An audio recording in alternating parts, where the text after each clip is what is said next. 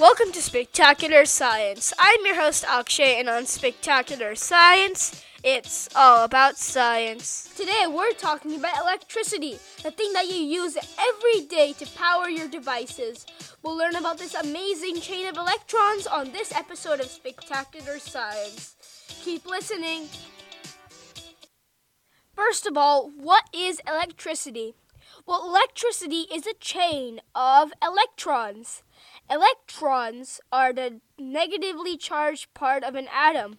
You can think of an atom like a big ball with several tiny balls spinning around it. The big ball is called the nucleus, or the center of the atom. Around the atom are protons, neutrons, and electrons. Protons are the positively charged parts of an atom. Neutrons are the neutral charge, which means they're neither positive nor negative. And finally, what we're focusing on today, electrons. Electrons are negatively charged, which means when you put a proton and an electron next to each other, they attract.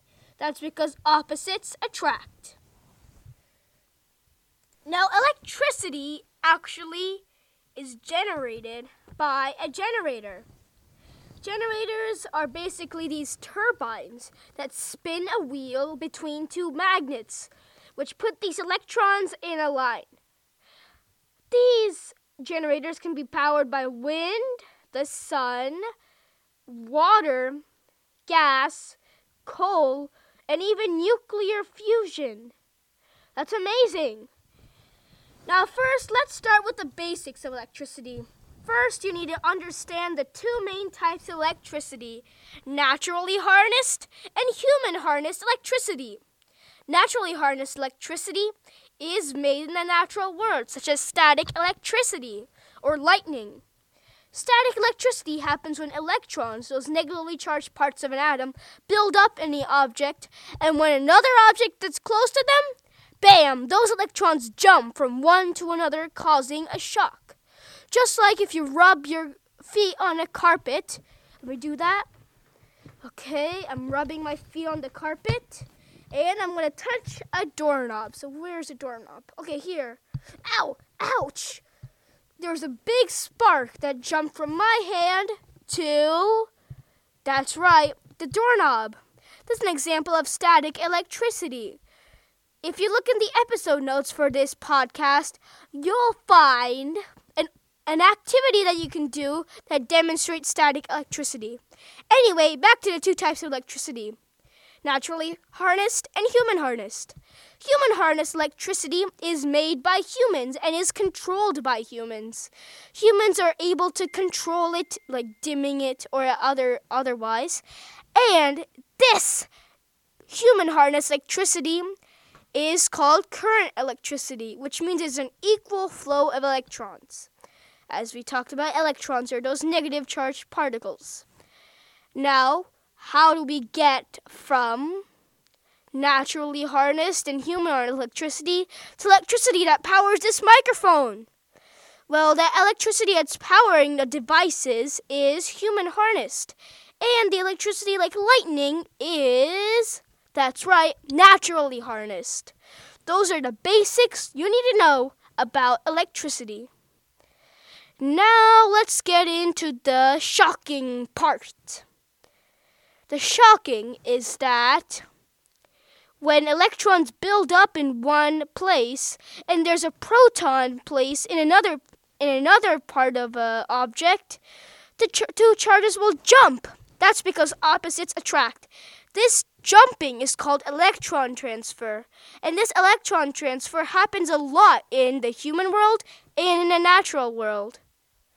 Lightning is an example of an electron transfer, and so is the electricity flowing from your wall outlet to your power consumer. That's amazing. Okay, so now that we've learned about electrons jumping and the two types of electricity, let's move on to circuits. Circuits are used generally in current electricity. So basically, imagine this loop of wire. On one end, we attach a battery so that the wire is just a straight line with the battery connected. And when we're going to add another wire on and put a light bulb there. Okay, yeah, imagining this? And then we connect that line from the light bulb to the battery. You still imagining that? Okay, great. So as we're doing this, we are actually making an electric circuit.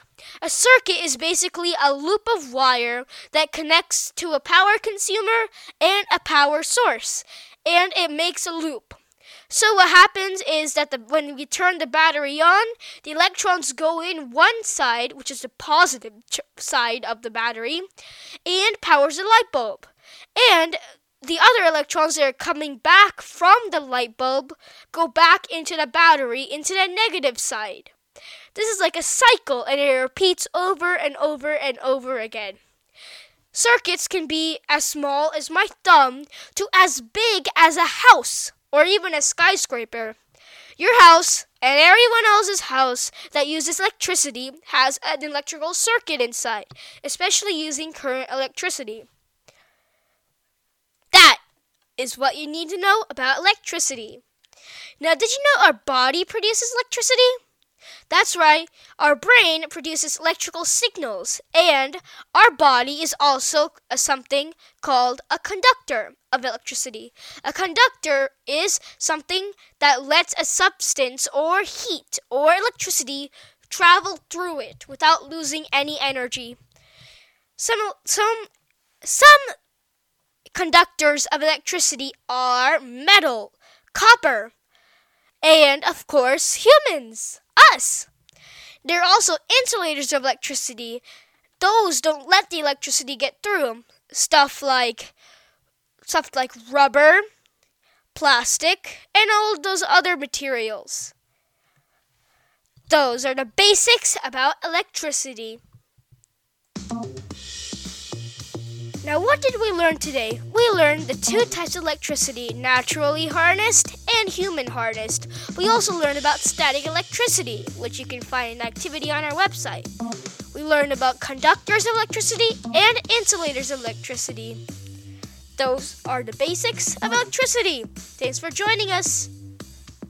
And that's it for this episode of Spectacular Science. If you want to contact our podcast, ask questions, or give suggestions, please go to spectacularsci.com/contact. That's spectacularsci.com/contact. We also write daily blog posts on our website, so please check them out. Go to spectacularsci.com/blog. That's spectacularsci.com/blog. Thanks so much for listening, and we'll see you next time.